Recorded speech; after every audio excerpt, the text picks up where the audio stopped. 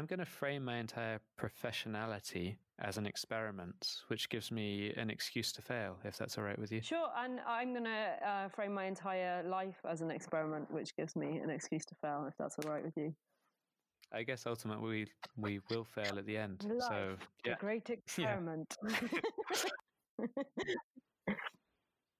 Hello, and welcome to Parallel Worlds with me, Ollie Palmer. This episode is an interview with artist, writer, creative collaborator, and all-round sister of mine, Abby Palmer. There is a proper, improvised biography of Abby in a minute, which I'll read out in front of her so that she feels an appropriate level of grandeur before discussing her own work. But I just wanted to start the episode with a quick preface. This was a really fun interview to do, as you can probably tell by the fact it's so long. This length is in part also due to the interviewee's own request. Normally before I record an interview with a guest, I will do a quick pre-conversation to see what topics they really want to talk about, and if there's something they definitely want to discuss or avoid, so that they get the most out of the conversation, and I can steer it somewhere if we've forgotten to talk about something. Whilst I was talking to Abby beforehand, she told me that she wanted me not to edit the audio at all, not to cut out ums and ahs so that you can hear the truth, the whole truth, and nothing but the truth in what we say. This is, as we will talk about later, central to her own artistic philosophy, in which she presents everything she does as an experiment, part of an ongoing process of being, a reflection of our actual incomplete and improvised lived experiences. But, whilst this is a very long conversation, it honestly could have been 10 times this length. I work with Abby a lot. I really enjoy talking to her, and I love that her approach is just so different to mine. It makes us really enjoy speaking to each other. So, I hope you enjoy listening to our conversation nearly as much as I enjoyed having it. Here is an interview with Abby Palmer. Hi, Abby. Should I do the whole... I can do the spiel of Welcome to Parallel Worlds. Yeah, do it. Hi, and welcome to Parallel Worlds. Our guest this week is Abby Palmer. I have to admit, I didn't quite get to the stage of finishing Abby's bio. Normally I read a bio of everybody who's on, but I was sort of flying a bit close to the wind with this one. So what I did write was Abby Palmer's book, Sanatorium, 2020, from Penned in the Margins Publishers, is a fragmented memoir exploring aspects of her identity through the process of rehabilitation, both in a Hungarian spa and in a plastic bathtub bought online and routinely inflated in her own bathroom. Given that the book is fragmented, I thought the best intro might also be fragmented. Abby Palmer is an artist whose work has been exhibited in numerous institutions, including Tate Modern, Somerset House, the V&A, and more. Abby Palmer is a writer whose debut book is about her fragmented experiences and identities, and I hadn't finished the rest of this bit, but she's also published for The Guardian and a bunch of other places. Abby Palmer is my sister. So you might have been able to tell from the surname similarity, but one of the reasons that I wanted to talk to Abby is because we have worked on numerous creative projects together. Abby is the voice in the installation Nibble that I did in 2013 at the V&A Museum. Abby is the copywriter behind most of my work. Abby is the person who I have spoken to the most about my own practice, and who we've also spoken about your practice a lot. So I've brought Abby onto the show, not because she's my sister, but because we have quite an intimate knowledge of each other's creative processes and the changes that we've both been through for the last 10 or 15 years as we've been creative practitioners, and as our identities as artists have shifted. And the thing that I would like to talk to her about is the way that the framing of our works and the way that we've brought in the method of world building has changed for both of us, but has sort of a similar core. So welcome, Abby Palmer. Hi, Ollie Palmer. Thank you for having me on your podcast. You're welcome. Thank you for coming on. Thank you for carving out the time. I understand this is the third podcast interview you've done this week. Yes. It's a time for podcasts, isn't it? I feel like podcasts were already having a moment, and now It's actually perfect. But actually, before we spoke this morning, I left a voice note for one of my friends and said that the thing that I'm really missing during the lockdown is moving between liminal spaces, because that was the time when I listened most to podcasts and also left voice notes for friends the most, which I like to think of as little personal podcasts. And the fact that we're always static in one space at the moment means that I'm not engaging in quite the same way, and I'm instead speaking on a lot of podcasts, which is a very different experience. Yeah, it is definitely a strange time in that regard. I'm finding myself, I also don't listen to as much stuff now as I did. I found being stuck at home has meant that I just haven't had those journeys. Normally, you know this as well as anybody, I call people when I'm on a journey or when I'm running or something like that. Yep. So the length of our conversations is generally dictated by the amount of kilometers I have to move and the method I'm using to get through them. And I haven't had the chance to do that lately. And I miss that conversation with other people, but I also miss that time to sort of just whack a podcast on and jump into a different place and sort of jump into somebody else's experiences. Yeah, it's so interesting, isn't it? How transitional spaces are the thinking time space. Like I really miss the architecture of thought that comes from moving from space to space. Like this, I feel like my ideas are kind of stagnating a little bit at the moment because I'm not. There's never a reason to step outside of myself and thoughts to come to me incidentally. It's like the unconscious thinking, and that's also the time when I consume a lot of media and have the idea conversations with you, for instance, mainly with you about work. So just the transitional spaces that allow you to progress from one idea to another in the real world are missing for me at the moment, which is really strange. It's interesting you say that, because so much of your own book is about spaces and about the spaces that you occupy in order to rehabilitate and your reflections that happen within those spaces.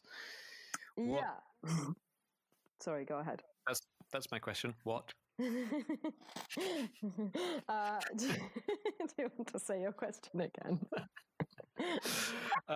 It's interesting that you say that spaces form so much a part of your thought process, because I think that that's true of so many people. You know, the ability that we have to move around and to occupy and to think as we walk is sort of a luxury that we don't have right now. Mm-hmm. And it's something that we're both missing, and I think we're not alone in that. But your book is almost a meditation on the thought process. Your book is almost a meditation on the thought processes that happen whilst you are in spaces. Yeah. There's a bit in the Hungarian Spa where you sort of paint this picture that's a bit Kubrickian, you know. It's very cinematic, and that leads you into a certain state of mind. And there are other bits where you are on your own and you think in three distinct voices in that book, but they're all framed by the spaces that you're existing in. Yeah, it's actually a really interesting, for me, an interesting thing that when I submitted the book proposal to my editor, Tom Chivers at Pen in the Margins, I didn't know what form the book was going to take yet. I didn't know how fragmented it was going to be. I didn't actually know what genre it was going to be, whether it would be a poetry collection or a memoir or a novel. And it's ended up being kind of a mixture of those three things. I would say it's a creative nonfiction text. And all I had for him were these kind of fragments of writing and this idea of a space of existing in Budapest in this rehabilitation space by day, and existing there at night, and existing in London in the day, and existing at night. And the book was presented as how I move between those spaces. So when I was in the sanatorium, the rehabilitation space in Budapest, I didn't know what. I was given an Arts Council grant to go there to research my disabled body in water and the experience of chronic pain. And I didn't know where that research was going to take me. So I just started filming everything. And you know probably better than anyone in my life you're the Ollie as a filmmaker has always had a huge interest in Kubrick and in Steadicams, and I've learnt from you, Ollie, as an artist that if you can just strap a camera to wherever you're going, it makes for some interesting footage. So I was strapping cameras to the front of my mobility scooter and just driving around this giant hotel that it's two hotels joined together by a long underground tunnel, and I just constantly filmed that every time I made that journey between the day space, which is a kind of 90s athletic chic thermal spa that smells like sulfur, and then the evening space, which is this 1920s Art Deco lounge with a 5-piece orchestra. Every time I traveled through those spaces, I filmed it, and I ended up writing from those transitional bits of footage, if that makes sense, and that helped me to understand a little bit more for my own sake about what was happening to my body and my mind as I was moving between between those two spaces, in one constantly focusing on my body, constantly focusing on being immersed in water in this very surreal sulfuric world, and then this evening space that was just like a complete. It was like it felt like the scene in The Shining where Jack Nicholson's sitting in a bar, and the barman pours him a drink, but he's a ghost. It just felt so surreal. So that became the framework from which the book was written around. Sorry, I went off on 900 tangents there. Well, I'm really surprised. I was expecting to ask you a very straight question and get a very straight answer. So I think we can call this interview over. Thank you. No. Yeah. No, it is really interesting how those spaces are required for those thought processes and how much they enable you to have them. And I remember when you were studying in Cambridge, one of the things that really struck me, this is before I was in the world of architecture in any way, but I remember wandering around the campus and thinking, it's funny how this place is really, it feels designed for thought. It felt like every building was the right distance from another building so that you could casually walk from one to the other and have a little conversation or a little thought as you were passing through. Yeah, that's what I really liked about it. That's why I wanted to study there, I think, because they had all these spaces and it was kind of presented to me as this hothouse of ideas and thinking, and it felt physically like that. Yeah, and what was very interesting for me about that was very quickly in my time in Cambridge, my physical health declined and I had to start using a mobility scooter, and that changes the way you think, because I used to think in a step rhythm, and now I use a wheelchair or a mobility scooter. I think at a different speed, and I feel like my thoughts are more fragmented. I used to write poetry that was very metered and rhythmic because I was walking. I would write with the rhythm of my feet. And then when I stopped being able to walk as freely and as much as I used to, and I started using a mobility scooter more, I had to change the way I wrote and change the forms in which I wrote. And I think that's really reflected in how I write now because it's never just one long straight line. It's a series of fragments told in different forms. You can see it in Sanatorium that it sort of jumps from a very spoken voice where I was dictating into a camera and kind of talking to myself, and then other bits that are written, short fragments written by hand in the bath. And I find that the physicality of my body impacts the style of voice that comes out of it. And that goes right back to how I exist in physical space. I think those two things are really important. Yeah, and I think that is something that is definitely reflected in artist methods. So much of what people are trying to convey with a lot of, I mean, I do this myself. I like to jump into different mindsets and move in different ways when I'm thinking in different ways. I find that if I'm writing and I'm able to walk up and down in a room again and again, I have a different type of thought to the type of thought that I have if I'm walking from one place to another. I also think it's interesting that whenever I see you in person, I can tell the mood you're in from the way that you ride your mobility scooter. And I can tell from afar, in the same way that you can tell that somebody is sort of walking happily or walking sadly. It's funny that you found a way of expressing that maybe it's not 100% conscious, but a way of expressing your mood through your riding. Yeah, that's through your riding and your riding.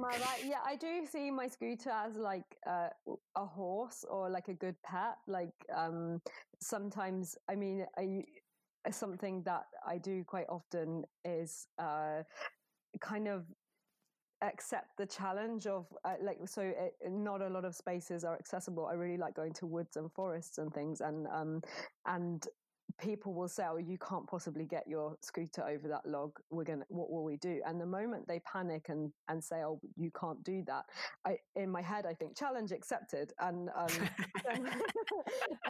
can picture exactly this right now. I don't know how many times I've seen exactly this scene. Yeah, well, the worst time was when I was with my partner Golo in where were we? Poland, for a wedding in Krakow, and we went to this castle that had a really accessible hill, and all the way up the hill it was really accessible, and suddenly it just became steps, but they were long flat steps, and I was in a rental scooter, and he was like, "Oh no, we'll have to turn back," and I just didn't want. How dare they not put a sign up saying it's not accessible? I was so cross that I scooted my scooter up, like. And then suddenly I realized halfway up that everyone around me was staring at the scooter and putting their hands out because I was obviously gonna fall down the hill. The way I was on this really precarious angle, falling down a hill. Was how that ended up. But I just didn't.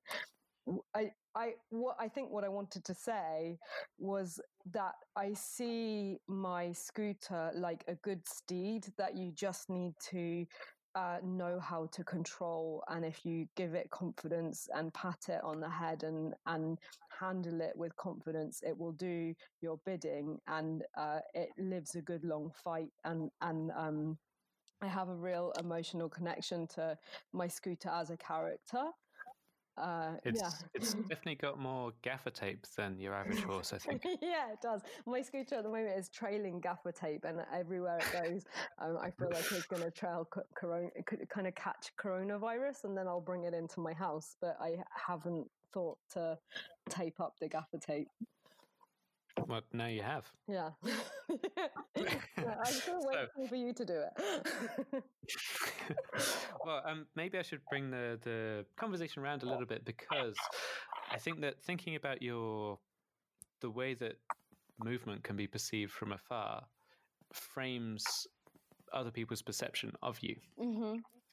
And the thing that I really wanted to talk to you about in this time, because we have talked a million times before about a million things, but the thing that I really want to talk to you about now is framing and the way that you frame, as you know, the Parallel Worlds course is about creating worlds, world building, using the techniques of world building from all sorts of different places to help people frame their own creative practice and to help them create worlds around their creative practice, which adds a sort of sense of value or intrigue or something else that enhances what they're already doing creatively and makes it that constructs a world around their work, which in most cases already exists, but a lot of the time just isn't being communicated in that way. So I'd like to ask you, you are a writer and you're also an artist. Yeah. And how do you build worlds around the type of work that you do? And how have you done that throughout the time that we've been doing creative projects, both together and independently? That's such a good question. How do I build worlds? So I guess the first thing I would say is that my practice is currently centered around an idea I developed a few years ago for my own for me called intrusion theory, and it's the idea that because my body is kind of defined by the limitations of my disability, I spent a lot of time trying to pretend that those limitations weren't there, and I felt like I was always kind of a few steps behind everyone else in the kind of capitalist achievement based language of the language of achievement, which I don't love, but it felt important at that time. And I realized that the thing I could do, rather than trying to kind of circumnavigate, I guess why we've been circling this idea of my mobility scooter, or why I have, is rather than pretend that wasn't there and pretend that those limitations of my body and the pain of my body weren't there, I wanted to acknowledge those intrusions in my daily life and use those as the jumping off point to form ideas. So the best example I can give is actually using my mobility scooter as well. If I were to move in a straight line, if I'm going to meet you in a crowded town centre and I'm moving towards you and I'm thinking like this creative flaneur, having these like artistic reveries all around me, I'm moving through space and I'm having these ideas. If I'm on a mobility scooter, at a certain moment, because of the way the world is designed, I'll come to a curb that has no curb drop, so I won't be able to get up or down and I'll be stuck. And instead of thinking in a straight line, I have to stop and turn around and find another way around in order to carry on moving forward. And in that moment, my artistic reverie is broken because of the practical concern, and my thought therefore becomes fragmented.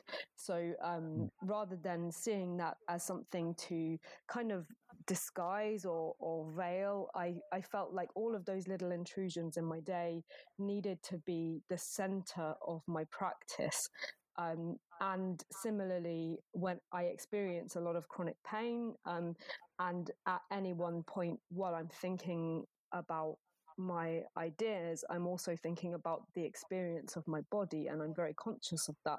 So I started to think about my practice as multisensory, and how different senses interact with one another as I'm working, and I suppose my focus for the past perhaps 5 years has been on finding ways to use those disruptions and those multisensory experiences to create a world that allows other people to step in immersively to a multisensory, fragmented universe and experience the experience of my body, and find that innovative and immersive rather than something that they see but could never understand.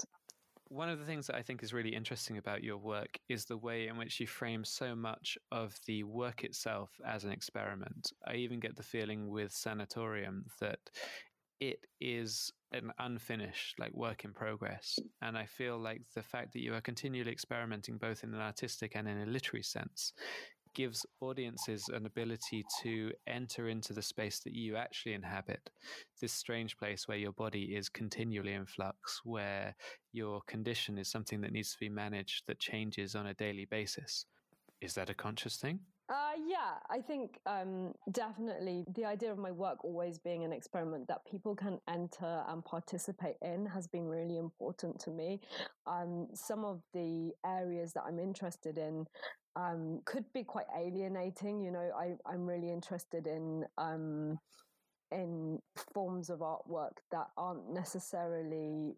I like the idea of the avant-garde, whatever that means in the 21st century, and it could be quite pretentious. And I like using mixed media, so poetry mixed with physical interaction, immersive theatre, fragmented literary forms. And I feel like for me, the only way to make that feel inviting, or let me rephrase that, the only way to do that without being a wanker is for it to be a shared experience. I really want my audience to feel that they have control over the outcome of what's happening, and to feel that their being there is as important as me being there. So as a result, I've ended up creating a lot of work that is interactive and participatory, where the choices that the audience make have an outcome on the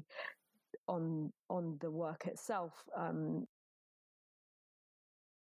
That is actually really interesting, because one of the things when we were in the pre-conversation before this interview, you were saying that you would prefer it if the interview itself wasn't too tightly edited, that we didn't take out all of the ums and ers, and that it has this feeling of honesty. Yeah, I find it really interesting. I like to have constraints around me that mean that you can only move in one direction at a time, and that creates a very fixed outcome, or a very unexpected outcome. I feel like you and I, Ollie, both are very interested in the Oulipian forms of constraint, where rules are set, arbitrary rules like a mathematical number, and that would then determine the way in which you have to write a piece or create a piece of text or artwork. Having some kind of confines I find really helpful in terms of just making a decision. Sometimes like there are so many options in the world, and I think one of the problems creatives have is often knowing where to start, or which idea is the best idea.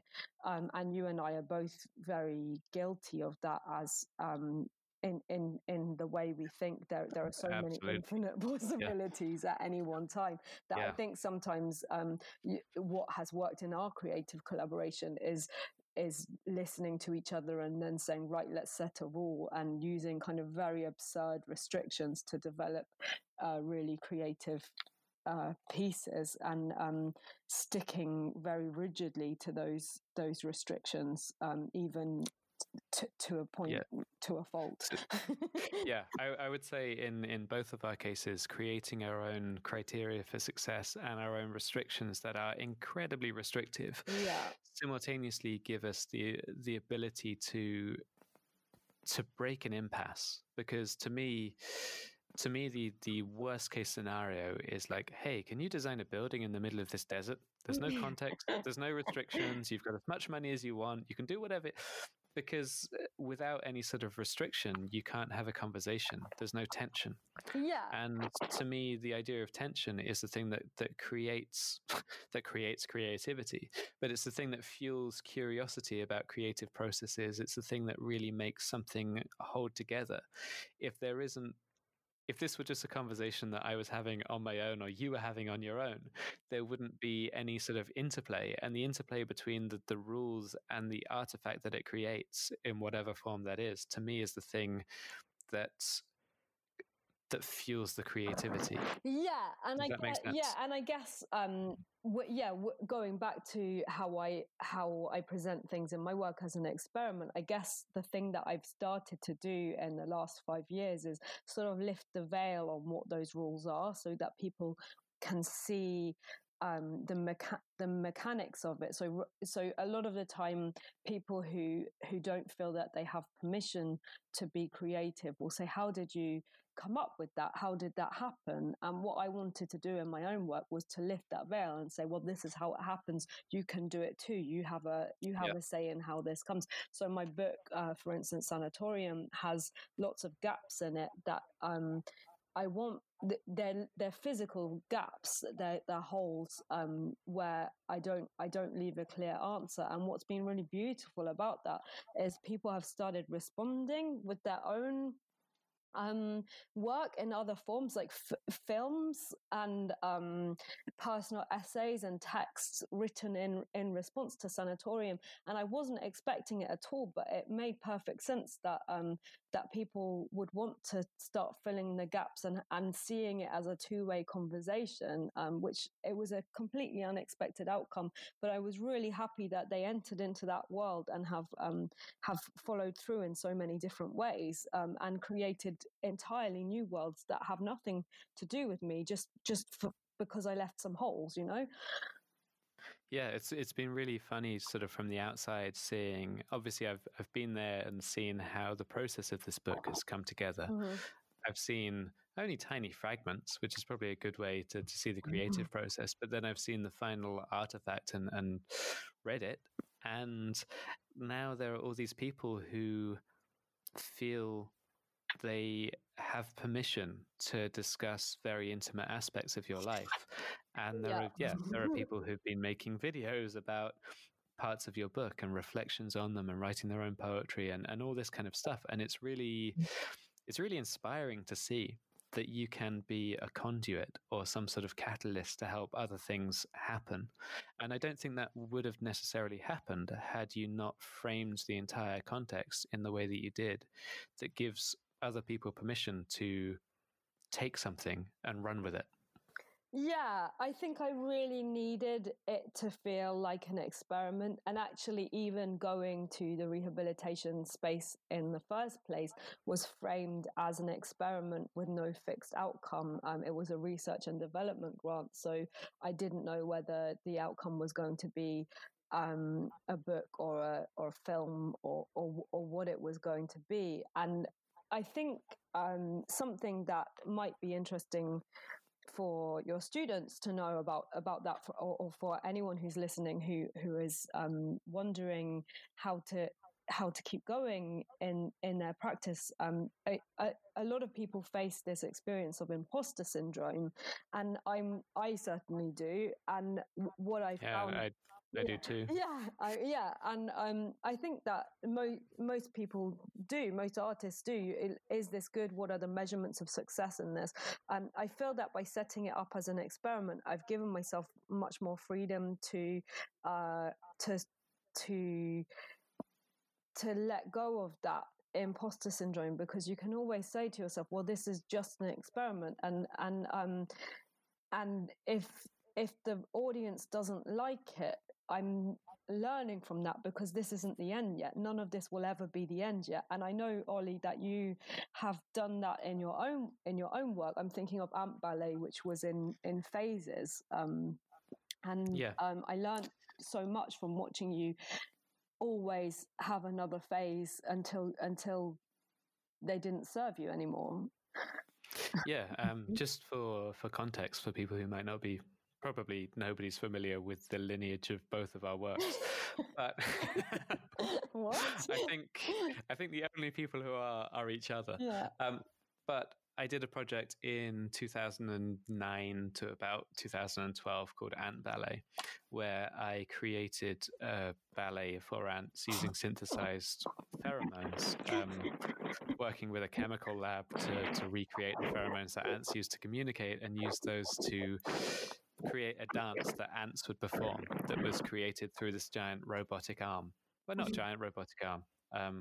Robotic arms, by the way, have grown recently, and it's far easier to get a robotic arm than when I had one, and I had to make it myself. And I just want to add, whilst we're talking about robotic arms, how much I hated that robotic arm because it used to punch me in the face. It did. when I was programming it, we used to share a house in London, and my studio was on the top floor. Yeah, I would say top floor. I mean, it was a very small place. That's a bit grand for what it was. The floor, and we slept in the basement, I think, as well. Yes. Yeah. Oh, our little flat. Exactly. So in our tiny little flat, my, in inverted commas, studio was this small place, but I was building this robot arm there, and yeah, it used to keep punching me in the face and Abby in the face because we'd go and look at it and it would just unexpectedly jerk up where I'd programmed it badly. It would always be when I was eating my breakfast. Yeah, I don't recommend building your own homemade robot arms so intimately on your home if you don't have the space for them to just flip out every now and then, because they will flip out in your face. Anyway, go ahead. I should go back. So yeah, I had a project called Ant Ballet, and it was, I framed the entire thing as an experiment that would happen in phases. So I only ever got to phase 1. I wanted to get to phase 4 eventually because there was this great dystopic sci-fi film called Phase 4, which was all about ants taking over the world. But the fact that I framed the first part as phase 1 gave me permission to fail, because you can fail if it's not everything that you're creating. But you can't fail if you're putting your all into doing some sort of experiment that is going to drop off and, people will judge you on it. But at the same time, a thing I wanted to say was about the tension that can be created by enabling the possibility of failure. I think that's something that really is quite engaging for people to see. And in all of the works that I've done, I've tried to create the space that there is room for failure to happen, and a performative failure that happens within the work itself. For example, and I have failed.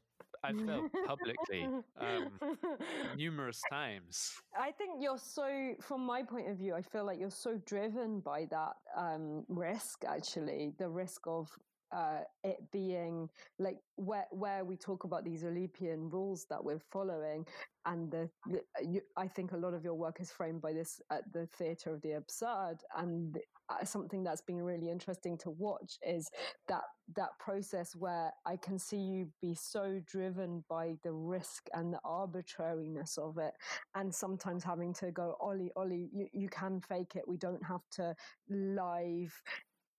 make the experiment so experimental that everything might crumble and 6 months or a year of work might fall down the drain. But the excitement of that seems to be a big driving force for you. Would you say that's true?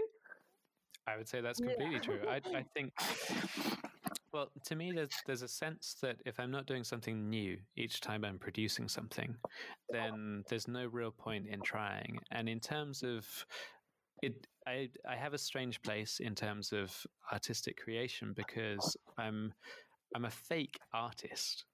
I didn't train in an art school and I didn't go through artistic education. I'm like a fake teacher because I didn't go through like teacher training college or something like that, yet find myself teaching people like the creative processes like the ones that I do myself. I'm a fake programmer because I do bad computer coding as part of what I do. I'm a fake filmmaker because I never went to film school, yet I make films and so on. So I think if I wanted technical mastery in any of these areas, I don't think I would be interested in them anymore. And so if you watch the most technically perfect films, they're really boring films. And if you watch the most technically perfect art technology projects, they're really well-made technology, but quite boring art. So the thing that I'm after is not the mastery of the skill, but using it in some way to set up the premise of risk within a constrained within a constrained criteria, whereby the tension that the audience feel comes from the fact that it could fail at any moment, that it is doing too much. It's like having a very small car and massively over revving it and making it carry a Steinway piano somewhere or something. Yeah, that sounds so much like how I'd picture you, is that car and that piano. Yeah. There's one of the artists that I always refer back to is Francis Alise, who had this great piece called El Ensayo, and it was a Volkswagen Beetle driving up a hill in Mexico City, and it plays like loud, thumping, chaotic jazz as it's driving up, and then as it gets towards the top, it sort of sputters and then rolls all the way back down again, and the music stops. Wow, that's and then the music starts up. It goes up. It's a complete kind of Sisyphean metaphor, but it's just such a beautiful film because it's simultaneously really funny. You really, but you also feel the tension because you want this car to succeed, but you also don't because you're enjoying watching the process. And that's where I feel that's where I want to be. Is the I mean, I want people to see me fail. I mean, it's so funny because I've known you most of your life minus 2.5 years. I can't remember how much older you are than me. But when you got your first car, when we were teenagers, all of our friends and family had gone through the process of kind of getting cars or motorbikes or whatever vehicle it would be. And when you went to choose yours, you chose the most ridiculous vintage Hellman Imp for £600, I think. Yeah. And it was that Sisyphean vehicle that we had to, whenever we went anywhere, you had a crank that you would get out of the car, and I would have to sort of sit in the driver's seat and steer or next to the driver's seat and steer whilst you cranked up the back and then came around the front and jumped into the car, and then the the exhaust pipe was held on with a piece of string, and if we drove for longer than half an hour, we'd have to stop on the motorway and pour water over the engine because it would start smoking. It wasn't about getting anywhere. You had nowhere you wanted to go. You really, really, really loved the absurdity of the journey, and we had so much fun in the absurdity of the journey, and I think that would frame our creative relationship so well, actually, to think of it as getting into that very beaten up and decrepit old car, and absolutely love every minute of it. Yeah, that car was so much fun, and also completely useless because we never made it to loads of places. It was a great excuse for missing things, but it was. But we also. All right, I'm not going to go too much into what we did when we were 17, but I think that car does summarize a lot of the absurdity that we both enjoy in projects, because there's a part of you when you're talking about your mobility scooter, which is almost exactly the same of like, oh, hang on, you say I can't do that thing with this? Sure, I can. Yeah, and the idea of the vehicle itself having a personality, if we're talking about creating worlds, I think that having a relationship with your tools is also really important. Something that really helped me when I was writing Sanatorium was Tom, my editor, went through the book and capitalized the word sanatorium and made it the sanatorium, to the point where it started feeling like a character. This hotel that I was living in started to have a life and a breath all on its own. And the other main character in Sanatorium is the bathtub, this inflatable blue bathtub that it lives in my bathroom on the floor. For context, the reason I don't have a real bath is I live in a disabled adaptive flat, and the bathtub, all of the other flats in my block have bathtubs, but mine doesn't because of my disability. The social services in the UK don't want disabled people to have bathtubs because it's a slip hazard. So they won't let me fit one. And the irony of that is the thing that eases my chronic pain the most is having a bath. So the main symptom of my disability could be aided by a bathtub, but I'm not allowed one. So I bought this inflatable bathtub from China, and it's so silly. It's so absurd. You have to inflate it and climb into it, and it's kind of shaped like a big bucket, and it's very slippy, and it's much, much, much more dangerous than a real bathtub would be. It's much more of a slip hazard, and I have fallen in it multiple times, and it's also disgusting to wash. It's very, very hard to keep clean, and my disability makes it difficult for me to do cleaning and things. So it's a much less hygienic and much less safe option, and the absurdity of that has been a real driver in the book, and the bathtub is a character in my life in that it's always fallen apart, and in the corner of my living room or my bathroom I trip over it a lot, and it sort of has its own it slumps very easily. I'm on my second version of the bathtub now because the first one broke so quickly, and my relationship with that physical object is a big part of the text and the driving force. And I guess kind of where I was going with this anecdote is basically that if the vehicle you're using or the physical objects around you that are helping you function are revealed in your practice, that's one way of creating a world is kind of exploring the tensions between the things that you use to function every day, and just painting those pictures as clearly as it's such an absurd image already, this bathtub, that it becomes it seems like another worldly item, but it is just the item that I'm using every day. And I think that sometimes that's the clearest way of creating a new world, is by looking a little bit closer at the world you're in.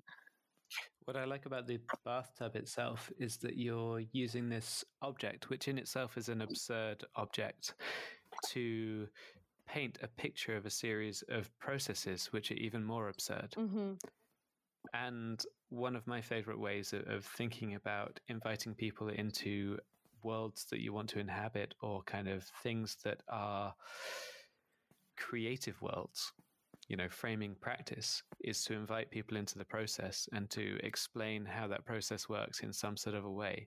Because by getting people on board with how you've got to a place, I think you can also help them to frame the mental processes that you've been through.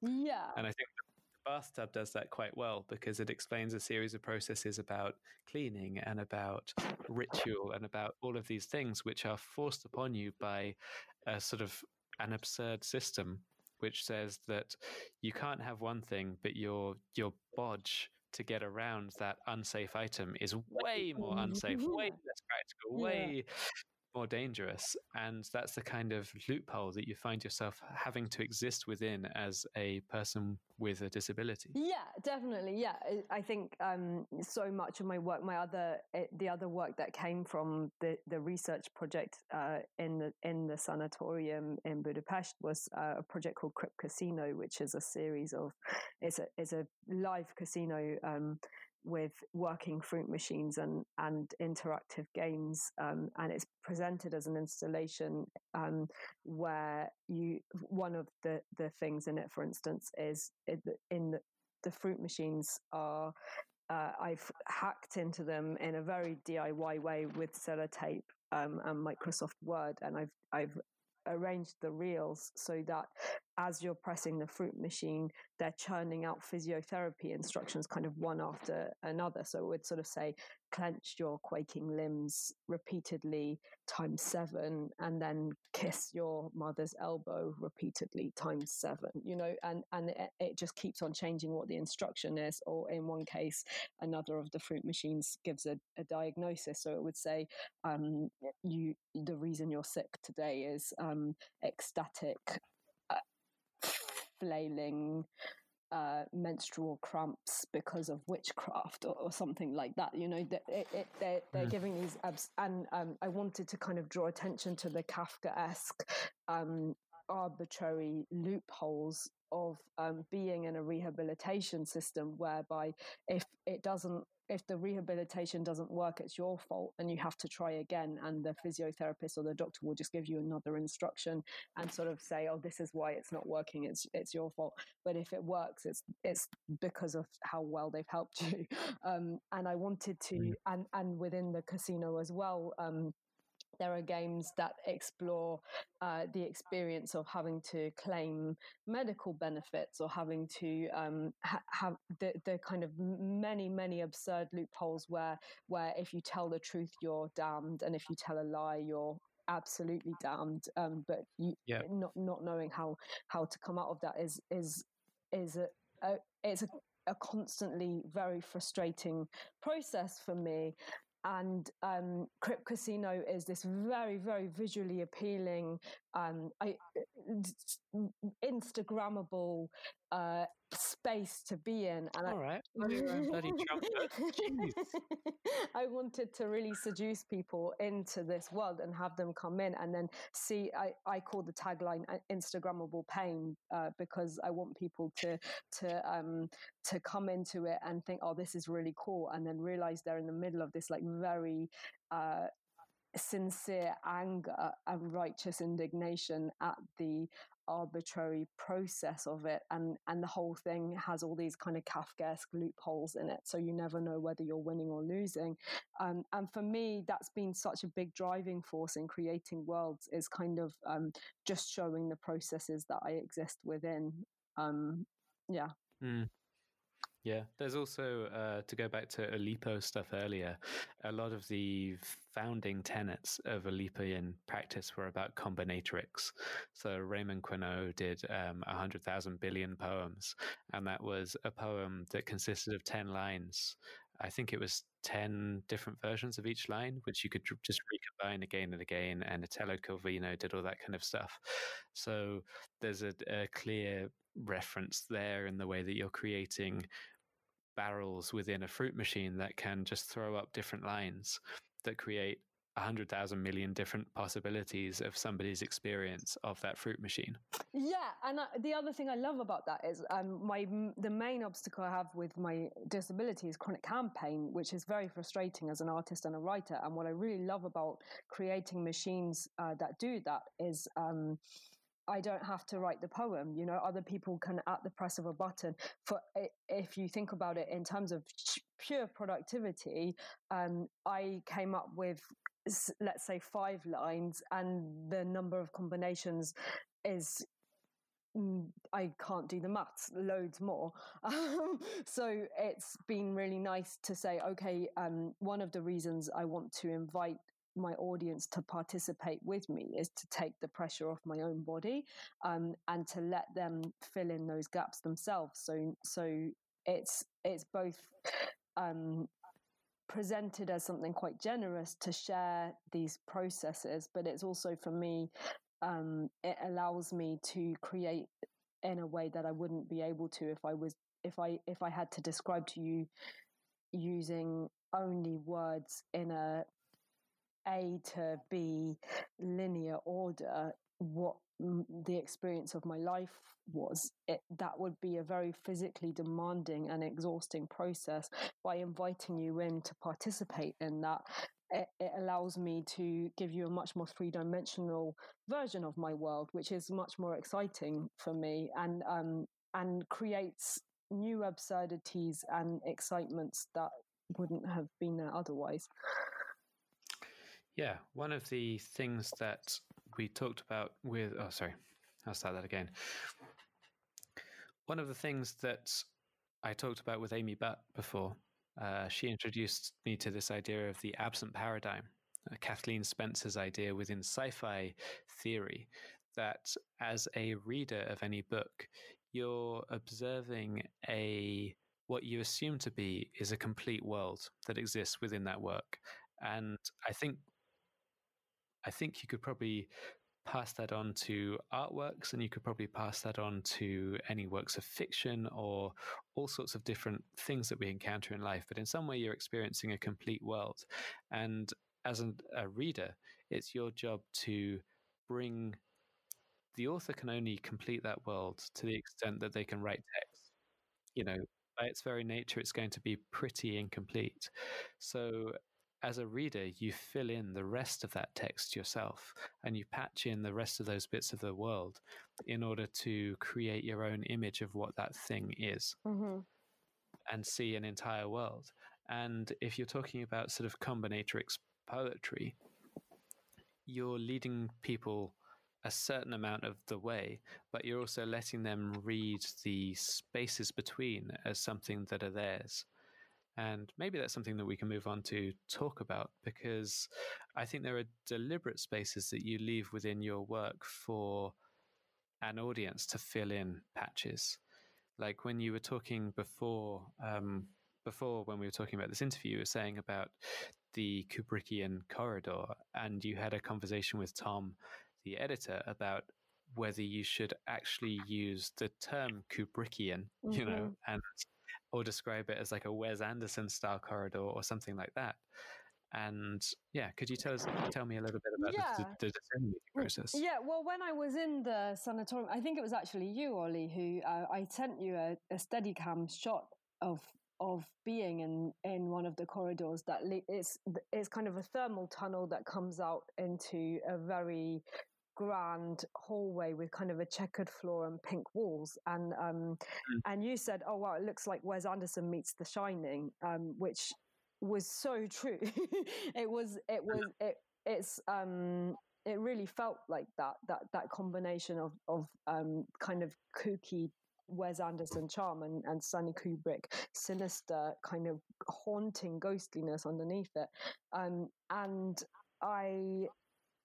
I loved that term so much. I included it in my original manuscript as a description, and my editor Tom said, "You don't need to say that. You need to show me that."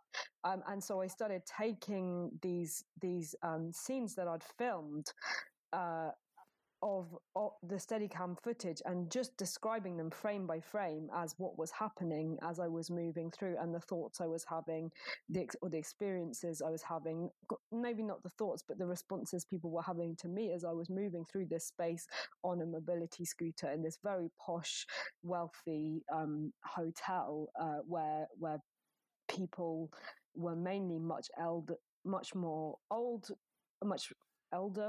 than me and much wealthier than I was, and also moving on two legs, and the kind of this eccentric 28-year-old with a self-trimmed fringe moving through the space with this loud, very physical mobility scooter that makes loud beeps, and it kind of electrocuted me with the static in the hallways, and felt like this big bumbling thing.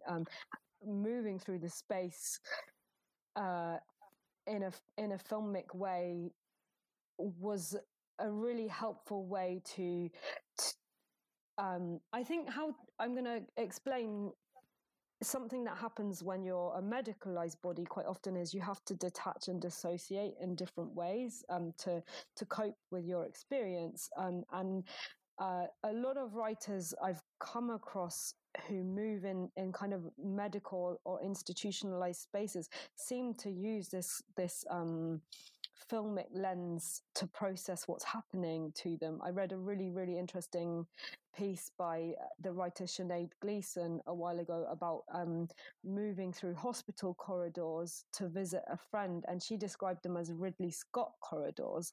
And we had a really interesting discussion about the way as a patient and as a writer, when you're moving through corridors, you add your favorite director's eyes to what you're seeing, or project using a camera director's eyes. And something that I've been really aware of recently is kind of tapping into some of those directors to using film to help me see my writing in a way that allows other people to see that too. And people have been picking up on the Kubrick references, despite the fact that they're no longer in there. He's alluded to, but he's never mentioned, and yet you can see the bits of the book that are written from film have ended up feeling like a film, if that makes sense. Yeah, that you're showing, not telling. Yeah, showing, not telling is exactly what it is. For me, I found it really helpful to physically film the world that I was in order to describe it. It's a bit like taking a photograph of a still life and then painting from the photograph. You see it in a slightly different way, because your memory isn't absolute, is it? Like the way you remember something will always be adjusted. And when you take a photo, the way that the light hits it is somehow more solid. But as you take that photo, you're taking it in a style, you framed it in a particular way already, and seeing it purely in that frame, you can't move to the side slightly and draw that orange from two angles if you've got a flat piece of paper. And in the same way, filming the world that you're in is one really interesting way of creating a new world, because you've set the tone before you started, if that makes sense. Yeah, I think in a similar regard, there is a way that the globalized style that is encouraged by things like Instagram and social media really has changed the way that people frame objects and things in their houses. Mm-hmm. I think it's funny that there are so many people that have, and I'm not criticizing people who are on Instagram or anything like that, but there are a series of really impractical design choices that I've seen recently that people have made because they look amazing. Yeah. But they're really just a reflection of things that people have already seen and therefore have validity in their own minds. And I wonder to what extent you're taking films that you've seen and using those to patch in lived real experiences, and then somehow validating the feelings that you have based upon them. Yeah, I mean, it's really helpful. Sometimes looking at things through a creative lens rather than kind of a therapeutic or a medical lens has been really helpful for me, because it means I don't have to necessarily engage with the horror of the thing. Sometimes the things that happen to your body as a medical patient are so painful and scary and sad that it's helpful to dissociate somewhat and see them as part of a creative process, and see. Yeah, I don't think that's exactly what you were trying to say, but I think that's one reason creatives do that. I guess another way of answering what you just said about Instagrammable framing. Well, I mean, yeah. I said about Instagrammable framing because I thought it was interesting that you in Crypt Casino responded to the fact that people will definitely enter a space now, and the first thing they do is reach in their pocket, pick out the phone, and take a square photo. Yeah.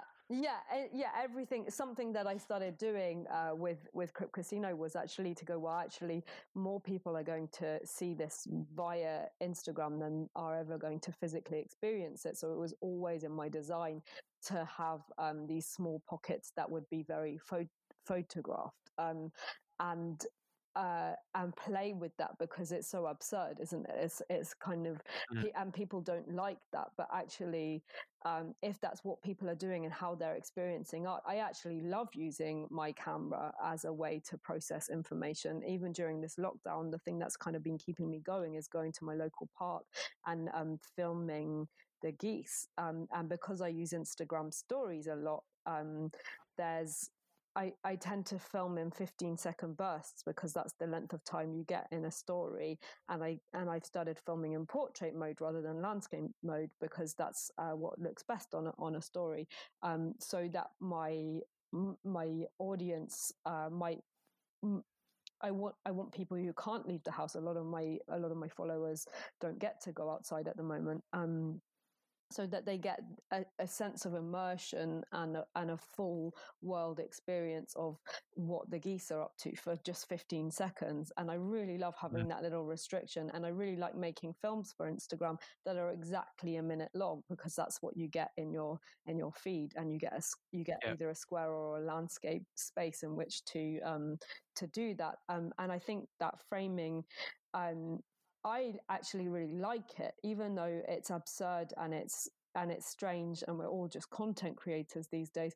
I really like the fact that it's one more restriction, and that means it's one interesting way to think and one interesting way to create.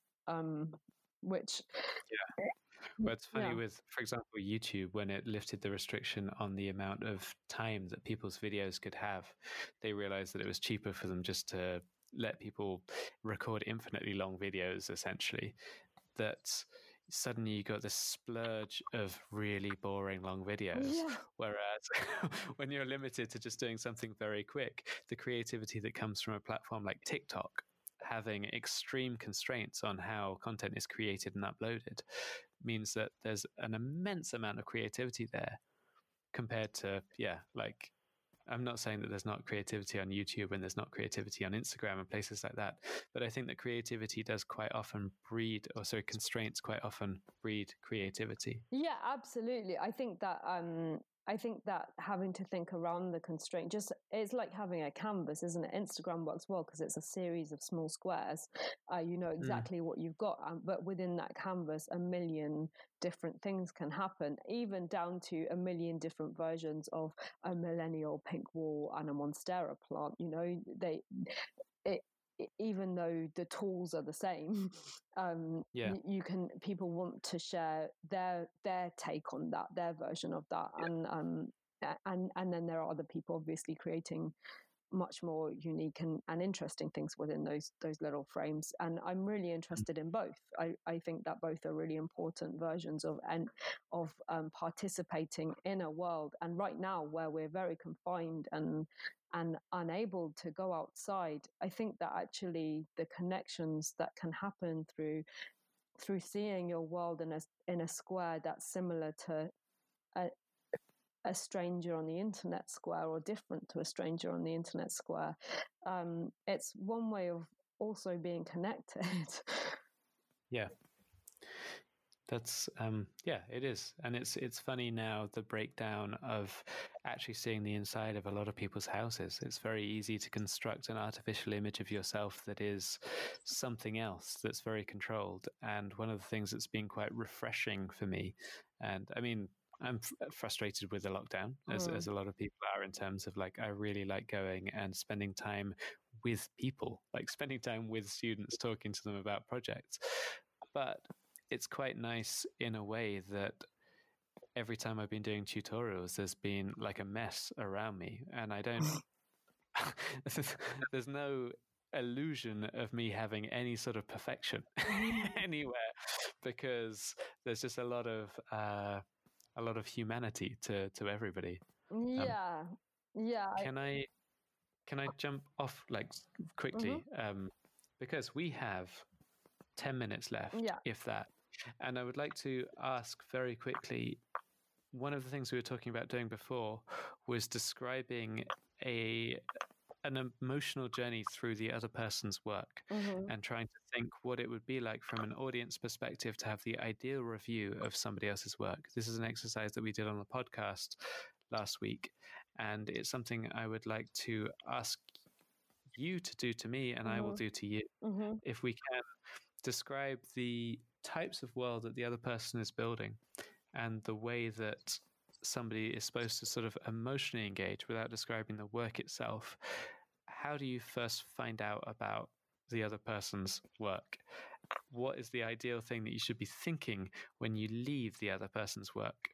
And the reason I'm asking you this is because we both know each other's work intimately, but I think it's interesting to hear from another person's perspective what the key things are in the world building that we've both engaged in are. It's such a good question. So can you would you mind asking, the first question was what the emotional connection is, or how do you find it? How do you find it? So in a few words, like in a few minutes, 2 or 3 minutes, can you describe the emotional journey? First of all, what's the ideal way that somebody would find out about my work, and what's the ideal way that they would experience my work? What emotions and questions are they supposed to be having whilst it goes on, that have been framed by the world that I've created around it? And then when they go away, what things are they supposed to be still running over in their mind? I think you would find your work. In an ideal situation, you would stumble across Ollie's work you'd be either walking down a street and suddenly find yourself immersed within a game or a performance, and you didn't know it was about to happen to you, but suddenly you're in it. I think you would land so often with your work, Ollie. It's about landing in it when you weren't expecting it. Either at a sort of Alice down the rabbit hole kind of thing. Yeah. So you might know that something's going to happen, but you don't know what. Yeah, Alice down the rabbit hole and then you're immersed within it. Whether no matter what the piece is, it would always be something that that surrounds you and you're part of. There's always in an ideal world, there's always a slight sense of disturbance at the back of it, the sense that all might not be well, or that there's some kind of conspiracy happening around you that you're suddenly within. And a big part of the process of interacting with the work would be unpicking what the rules are and who is the mover. There's the sense of the unmoved mover in the background, someone who's pulling all the strings, and you don't know who that is. And a big part of what would be ruminating as you left that world would be who was that, and how has that impacted me? How have they changed me? And I think that in an ideal world, as that person leaves, they might get to see bits of it and get a taste that they'd always have a taste that there's more going on than meets the eye. And a big part of leaving would be constantly unpicking that and finding different ways in which that space was still with them throughout the rest of their day or their week or their year. The idea of the idea that something has been shifted and they're not quite sure what. That's really interesting. I've never heard it from that perspective before, but it makes total sense. I think that this idea of entering through a means which is non-conventional, to me, the worst case scenario is you hear about one of my projects on Facebook, and then it's framed perfectly within those constraints, and you go along, and it's just exactly what you expected. The best case scenario is you don't even know who I am, but somehow you feel like you've been in the world of that work. Yeah, exactly. Like the sense of immersion within it, and not knowing is Can I just add one more thing? That I think that even though those things are true, another thing that is really important to me is revealing the process that's behind these things. Yeah, I meant to add that. Sorry. Tension play out loud. Yeah, absolutely. Like the sense that you, in another version of it would be that you enter into not the world, but the other part of the world, which is you get to see the strings being moved, and that's the world. Like the world that you're in is seeing a world being created, and suddenly there's this sense of possibility of world building happening in front of you, and you get to see the unmoved mover. But I would say that that's still even by seeing it, it's a curated version of that. So you still get to, as it's happening, and you get to engage with it and participate in that, you would still be entering into a world just by the very fact of seeing a world being created. It's a bit, I imagine it not just as Alice in Wonderland, but also like the Wizard of Oz, where you get to see, I think if I were to describe Ollie Palmer, the artist, he would be the man behind the green curtain in the Emerald City of Oz, pulling on a bunch of strings and creating illusions. But he wants you to see that. He wants that to be the part of the journey that is the most exciting, far more than the yellow brick road and the things that happen along the way. Oh, well, thank you for that description. I think that's really spot on and also really flattering and like insightful. I realize we only have a few minutes left that we can actually talk. So do you mind if I just sort of freestyle your ideal participant? I think similarly, your work is ideally experienced if it's stumbled upon, if it is something that catches you a little bit by surprise, because I think that the way that it's framed is visually enticing. So whatever happens, I'm talking specifically about your artwork, not your book, not your writing, but the artwork itself is visually enticing, and you create these little moments that people are supposed to be hooked in by. But gradually, as they're seeing more and more bits, they get more and more of an embodied sense of what it's like to be you. And they patch in to their own minds what your embodied experience is, how you're experiencing the world, how you're passing through it, the physical restrictions that you have, and how these affect the sense of creative constraint that you put into the work. I think that whilst they're experiencing it, they should feel, first of all, joyous. There is an absurdity. There's something in the Instagram live sessions that you run which is joyously, I think you want a sense of chaos, but sort of fun chaos. Chaos that you can enjoy, again, seeing the constraints and where the edges are fraying. If you were a sort of performer on a cabaret stage, you would want to have slightly fraying jacket that had been handed down to you by somebody else, and some sort of off-kilter music playing that sort of makes people feel slightly uneasy, but also they can see that they're in on the joke as well. So it's sort of like participatory, but that sense of unease is there to frame the embodied experience that you want to create for them, that they should feel physically moved by what the work is and start to think about their own relationship with their own body in some sort of a way. And I think the takeaway experience that they should be thinking about days after they've been through it is, first of all, one of compassion for other people who have different physicalities, but also one that is far more in tune with their own physical being.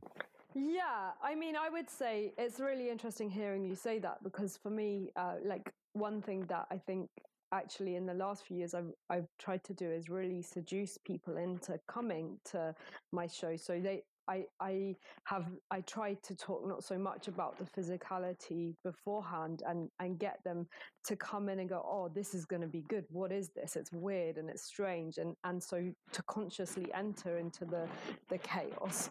And I use this term wonky glamour quite a lot to describe the type of aesthetic. And I like the idea of putting on a world. So they kind of step into a feeling and it being this really exciting, glamorous thing, and then getting there and halfway through suddenly going, oh, wow, I hadn't thought about my body in that way before. I'm not sure how much I need them to feel empathy and compassion as much as to feel their own bodies and feel the feeling of embodiment. I think you could just say the word feel. You just want them to feel. Yeah, I want to create a feeling. I want them to step into it and but I want them to be seduced by it, and then to realize that underneath the layers of seduction, there's something else going on. Thank you for that very generous description also. Oh no, I hope it sort of was accurate-ish in terms of what the aspirations are. one final thing I wanted to talk about. We've got 1 minute before we need to go, so I need to do the whole wrap up myself. But I just wanted to bring up the practice, the thought that we both have tried to embody this type of feeling of world building in all of the things that we've done inside, and I think a lot of the stuff that we've done outside of our creative practices, including the parties. And I just wanted to to say about the toilet music that we've always put on at parties. And I have these lovely memories of parties that we used to throw where we would try to create an entire world to jump into an entirely different space, but that also they would always have this rewired radio in the toilet playing a very specific playlist to create a sense of unease that would quite often people at parties go to the toilet to jump away and to escape from the main event, and we tried to create a totality that would accompany whatever was going on in the bathroom at the same time. Yeah, my favourite was Barry White at a 70s party. That was a really cool, a really nice experience, and like the lighting in the toilet. So for me, it wasn't necessarily unease I was looking for, but a sense of entering into a different space and having that moment when you're going to the loo at a party. Quite often it's because you don't know what to do with your hands as well, or like you don't know who to talk to, so you think, oh, I'll just nip to the loo for 5 minutes and look at my phone or something. At least I do, because I'm horribly anxious as a person. Stepping into that space and it being an entire world that you could just be immersed in for 5 minutes felt so important. I think that was something that was really fun about living with you as adults, was that we got to create kind of all of these strange fantasy worlds for other people, as performances, but presented as parties. I think it was really fun. I miss it now. Yeah. I'm afraid that is all that we have time for. Abby, it's been such a pleasure talking to you on this podcast. I was really looking forward to this conversation, and I've been thinking about it all week, and it didn't disappoint. I'm really happy that we managed to have this conversation. Thank you for being so generous in everything that you've said and with your time. Oh, you're very welcome. It's always nice to catch up. Yeah. Thank you for coming on, and I will speak to you at some point soon. Yeah, thank you for having me. And that's it. That is the end of the podcast. Thank you for listening this far. Congratulations on making it through the entire 1 hour and 22 minutes. I'll be back soon with an interview with Tim Clare, one of the key inspirational figures behind me doing a podcast in the first place. So stay tuned.